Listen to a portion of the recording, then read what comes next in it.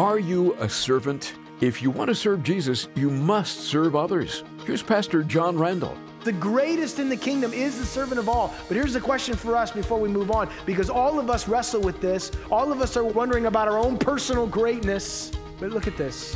Think about this. How are you presently serving other people? Right now, in your life. How are you serving Jesus by serving others? Who do you serve? Another question. How do you serve, and with what attitude do you serve? What is the motive for serving? We're grateful for this next half hour together with you, and head over to Luke 22 if you would, as we set the stage.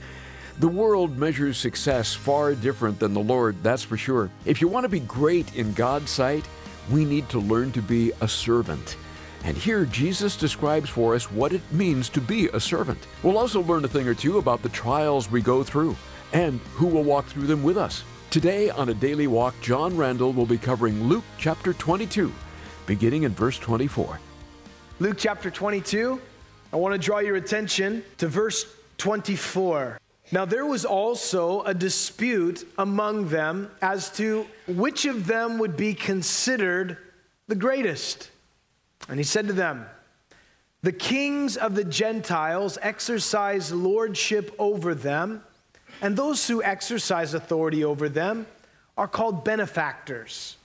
But not so among you. On the contrary, he who is greatest among you, let him be as the younger, and he who governs as he who serves. For who is greater, he who sits at the table or he who serves? Is it not he who sits at the table? Yet I am among you as one who serves. But you are those who have continued with me in my trials. And I bestow on you a kingdom, just as my Father bestowed one upon me, that you may eat and drink at my table in the kingdom of God and sit on thrones judging the 12 tribes of Israel." We have now come to really the last point of Jesus' ministry. He's some 48 hours, less than 48 hours away from his death. He's about to be taken outside of the city, and he will be beaten beyond recognition of a man, have his beard plucked out, have his back scourged, taken outside the city, and nailed to the cross of Calvary. The Bible tells us in John's Gospel, the 13th chapter, that before the feast of Passover, when Jesus knew that his hour had come and that he should depart from this world, having loved his own who were in the world, he loved them to the end. Jesus knew all of these things were about to take place. He was anticipating it, and in the process, he was seeking to prepare his disciples for what was about to transpire. Now we know that Jesus is still here in the upper room with his disciples. At this point, the Passover has already been celebrated and partaken of. Jesus has already gotten up from the table, girded himself with a towel, and washed all of the disciples' feet. We also know at this point that Jesus, being at the table, that he informed his disciples, "One of you is going to betray me." And they all began to look at one another and even to themselves, saying to the Lord, "Is it me? Am I the one that's going to betray you?" It's interesting that no one knew that it was Judas. How come nobody knew it was Judas? We always have the tendency to think that Judas wore a black robe and everybody else wore a white one. And you could point him out in a lineup. It'd be easy. Oh, that's the guy. Look at, he's all greasy and, that's him.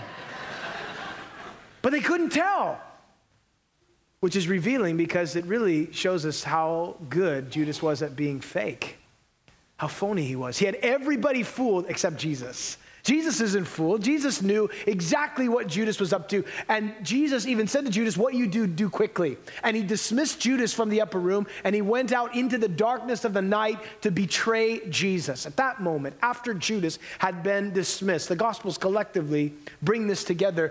Jesus then instituted for the very first time communion. He took those common elements that were there at every meal, and he said, "This bread that's broken for you, it's a reminder of my body. And every time you take of it, I want you to remember me, what I've done, what I'm going to do for you. Don't ever forget it." And then he took the cup and he said, "Drink of it. This represents the shed blood and entering into a new covenant. I want you to partake of this. Never forget. So he institutes communion for the first time. The Bible says that they sang a hymn at this moment as well. Now, the Bible tells us that Jesus, after that, he began to be sorrowful, in deep anguish, in pain, because he knew, as I said, what was about to take place. Now, you would assume, wouldn't you, that the disciples, walking with Jesus for 3.5 years, his closest friends, seeing what he was going through, talking about being betrayed, talking about being put to death, that they would have been sensitive to his situation. But we find that rather than be mindful of what Jesus was going through and about to endure, that they got right back to a discussion that they had talked about earlier in Luke chapter 9. They had this same discussion, and it wasn't just a discussion, it was a debate. That's what the word dispute means. They were arguing. They're arguing at the Last Supper after Jesus has given them communion, talking about all of these spiritual truths. I mean, he has just poured into them some of the richest, deepest truths that they've known up to this point. And as marvelous as all of that is, they can think of nothing else but greatness. They don't get it. They still don't understand what the point is, what the mission is, what's about to happen. They don't get it. And so they're debating amongst themselves, who's going to be the greatest? And the interesting thing to me is that here it says in 24 that when they are disputing among themselves as to which of them, like they don't even take into consideration Jesus is there. I mean, aside from you, Jesus, obviously we all know you're the greatest, but what about us? I mean, they have no idea, no concept, and we really can't be too hard on the disciples. Because the truth of the matter is sometimes God is wanting to impart some deep spiritual truth into our own hearts, and we're too concerned about our own thing to receive it. Or we lose sight of what the point is and what the purpose is. That's where they were at, oblivious to these things that Jesus was saying. And I would think Jesus would just be so impatient. That's it. No more. This has been 3.5 years. We've already had this discussion. I already rebuked you guys, and you still don't get it. I'm getting myself some new disciples.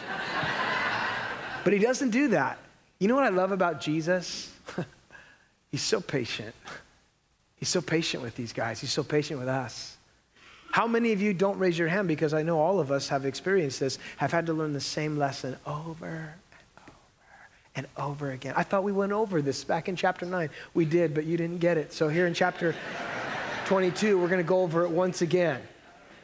And how the Lord just is so patient in teaching us and long-suffering and gracious and wanting us to learn and bringing us along. That's what he was doing with these men. And so he graciously responds to them and draws a comparison for them when he says, the kings of the Gentiles exercise lordship over them, and they who exercise authority over them are called benefactors, but not so among you. On the contrary.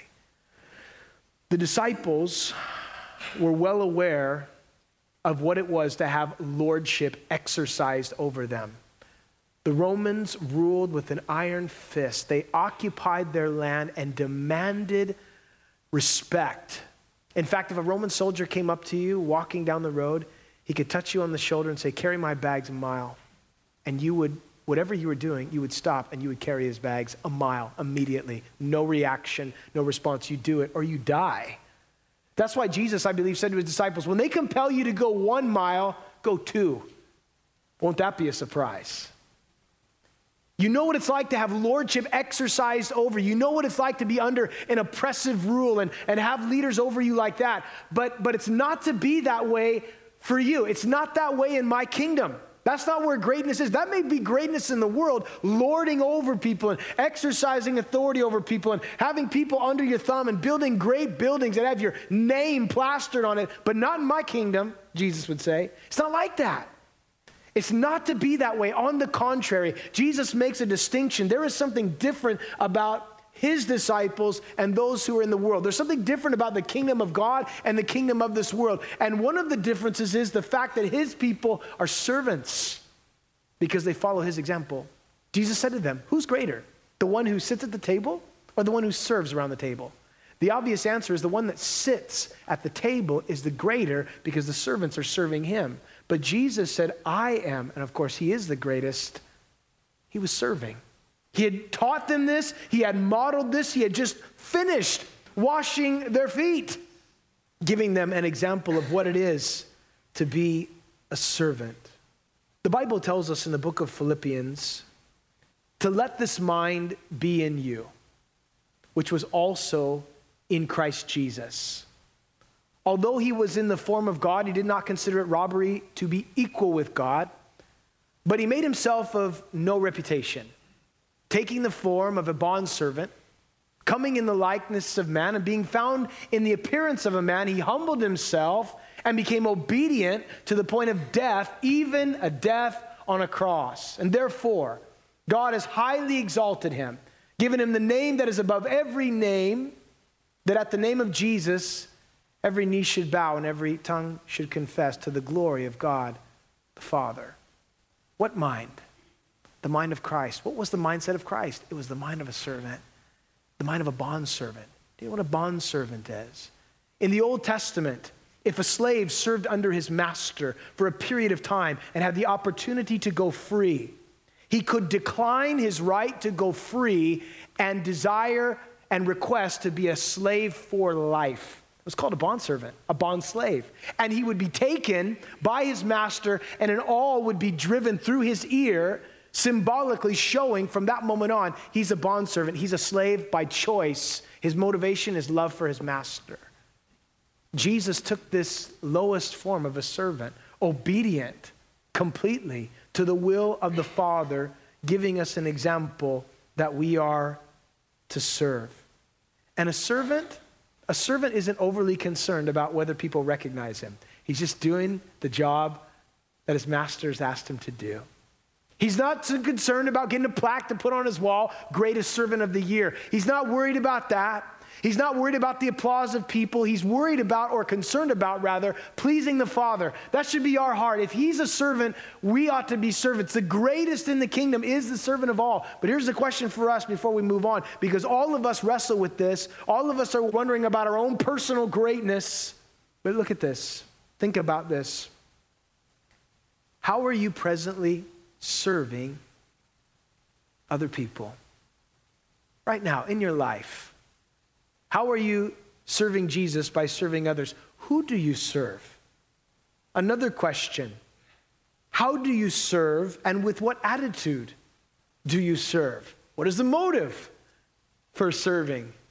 Every day when I would go into my former office, which was a janitorial closet, as you would walk through the door, there was the placard, there was the sign. You'll know you're a servant by the way you act when you're treated like one. Right on.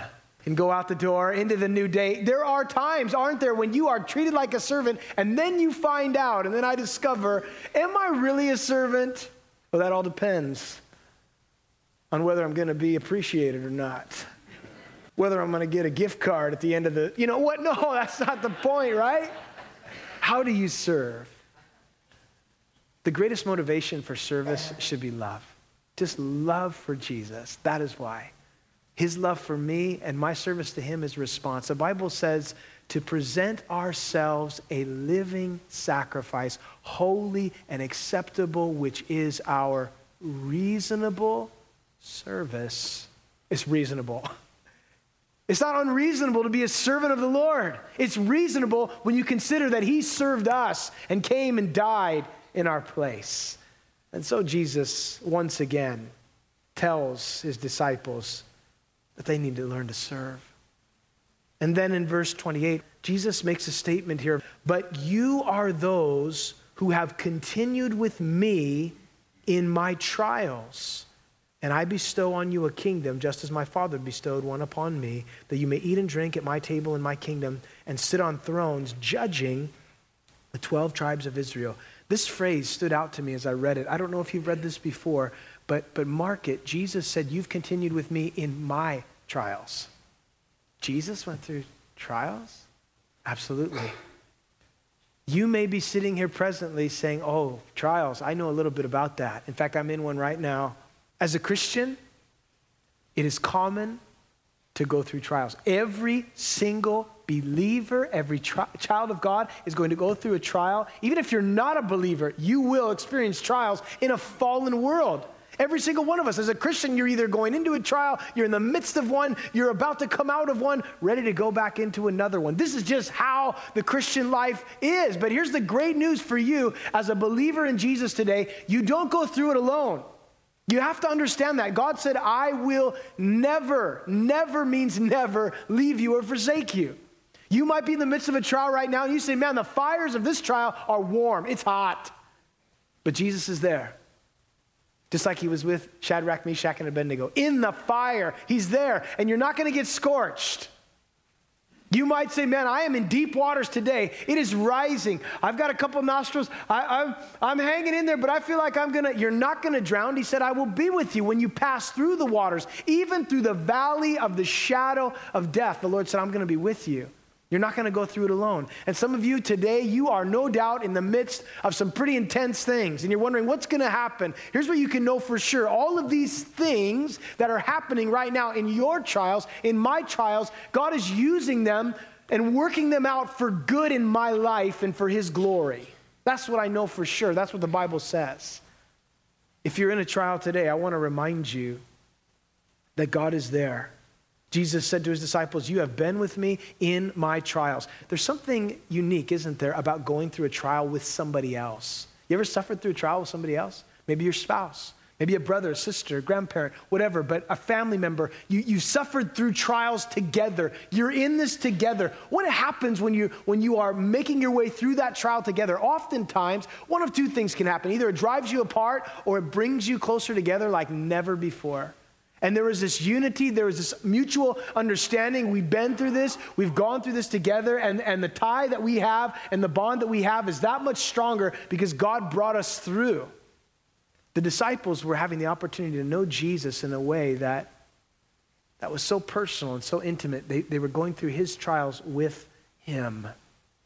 The Apostle Paul took note of this, I believe, again, when he wrote to the Philippians, and he said, I want to know Jesus in the fellowship of his sufferings, and I want to be conformed to his death. What a request. What a desire. It would seem that Paul was desiring to know Jesus in the deepest, most intimate way possible. And if that meant through his trials, then so be it. The disciples had this opportunity, and Jesus said, because you've experienced this with me, listen, you've gone through trials in this life, but I'm going to bestow a kingdom on you. It's not going to be a kingdom like this world. There's a brighter day coming. There's a change that will take place later on. Listen, if we suffer with him, the Bible says we're also going to reign with him. That we are joint heirs with Christ, children of God, if indeed we suffer with him. There's a kingdom that will be bestowed upon us. Now in verse 31, between verse 30 and verse 31, there are a number of things that happen. Jesus and his disciples now leave the upper room. And they travel from the upper room to the Garden of Gethsemane. But a number of things take place. And in John's gospel, the 13th chapter to the 18th chapter, I believe it is, John 13 all the way to John, I believe it's 18. Yes. Chapter 18, 13 to 18, fills in the details of what happens from the upper room to the Garden of Gethsemane. And you can read through that. You can see the words of Jesus written down and recorded. You can see the prayers of Jesus written down and recorded by John. I encourage you to do that on your own time, to fill in the gaps between verse 30 and 31 that Luke omits. However, one of the things that Jesus predicted as they were making their way to the Garden of Gethsemane is that all of the disciples would stumble. All of them would forsake him on that particular night. That's what he told them. All of you will be made to stumble for me this night, and because I will strike the shepherd. The shepherd was going to be struck, and the sheep were going to scatter. That's what the Bible said. But then Jesus said, after I've been raised, I'll go before you to Galilee. You're going to desert me tonight. This is what's going to happen. He's telling them this, and they're all in shock by this. But Peter does something. Peter speaks up. And the first thing he does is he compares himself to the other disciples. Listen, Lord, I know you're saying we're all going to deny you, and I can see how these guys would, but listen, I won't. I will never do that. I would never do that, Lord. I won't. Even if all, he said, deny you, I will never. Famous last words. Contradicting the words of Jesus. Never a good idea. Jesus said all. He didn't say all, oh wait, except you, Peter. You're over here with me. No, everybody is going to deny me. Peter said, it's not going to happen, Lord. I'll never do it. Now notice this. Jesus says to Peter in verse 31 now of Luke's gospel, Simon, Simon, indeed Satan has asked for you that he may sift you as wheat. But I prayed for you that your faith should not fail. And when you have returned to me, strengthen your brethren. But he said, Lord, I'm ready to go with you, both to prison and to death. And he said, I tell you, Peter, the rooster shall not crow this day before you deny 3 times that you knew me. Jesus says something to Peter that I'm sure shocked him. Not only that he was going to deny him, but he said this, he said that Satan has asked for you by name. He has asked for you and he desires one thing, to sift you like wheat. He wants to destroy your life. I don't know if you've ever seen wheat sifted. It's not a pretty picture. It's not a delicate procedure. You rip it apart and you let the chaff blow in the wind. And Jesus said to Peter, that's exactly what Satan wants to do to you. He's asked for you by name. He's requesting to destroy your life. Satan has his intentions. He has his desires. He comes to rob, to kill, and ultimately destroy. That has been his intention from the very beginning. That's his one desire. He has his sights set on your family, your marriage. He'd love to just destroy it. On your children, he'd love to just rob them and lead them astray. Watch them waste their lives. On the church, would love to see it undermined, divided, fall apart. That's his desire. But he can do nothing except that what God allows.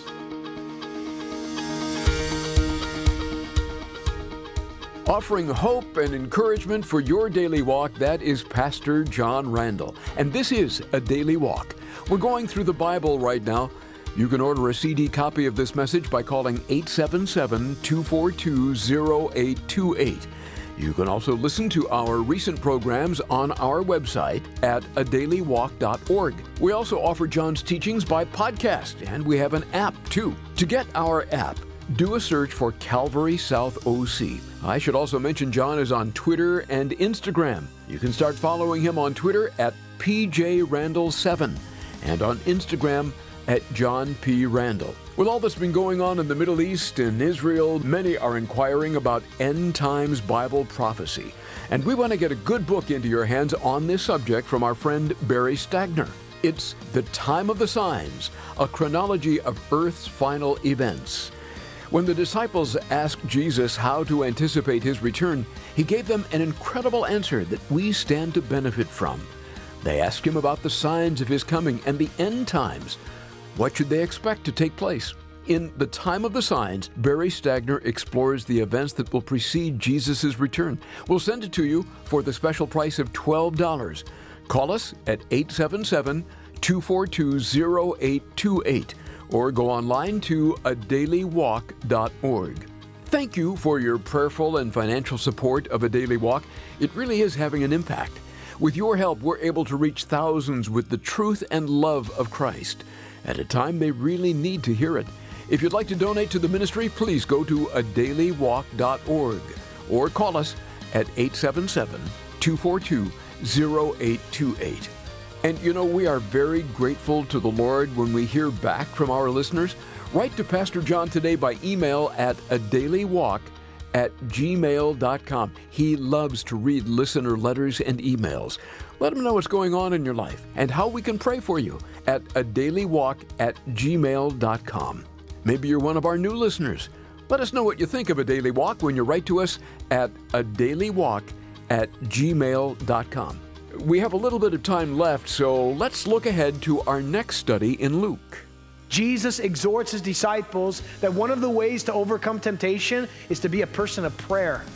Pray that you would not enter into temptation. Jesus, you remember the disciples said, Lord, teach us to pray. And he gave them a model for prayer. And part of that model was lead us not into temptation, but deliver us from evil. If you want to overcome temptation when you face it, pray. Pray before. when it comes in whatever form that it comes, and what may be a temptation for you may not be a temptation for me. What may be a temptation for me may not be a temptation for you. But what I do know is we need to be people of prayer to overcome temptation. The Bible says in 1 Corinthians chapter 10, verse 13, that no temptation has overtaken you except such as is common to man, but God will with the temptation make a way of escape so that you may be able to bear it. There is always an escape from temptation. There is always an exit. You can't stop temptation from coming, but you can do something about it when it does come. And one of the things you can do is pray. Overcoming temptation through prayer. That's coming up next time on A Daily Walk as we continue through the Bible with John Randall.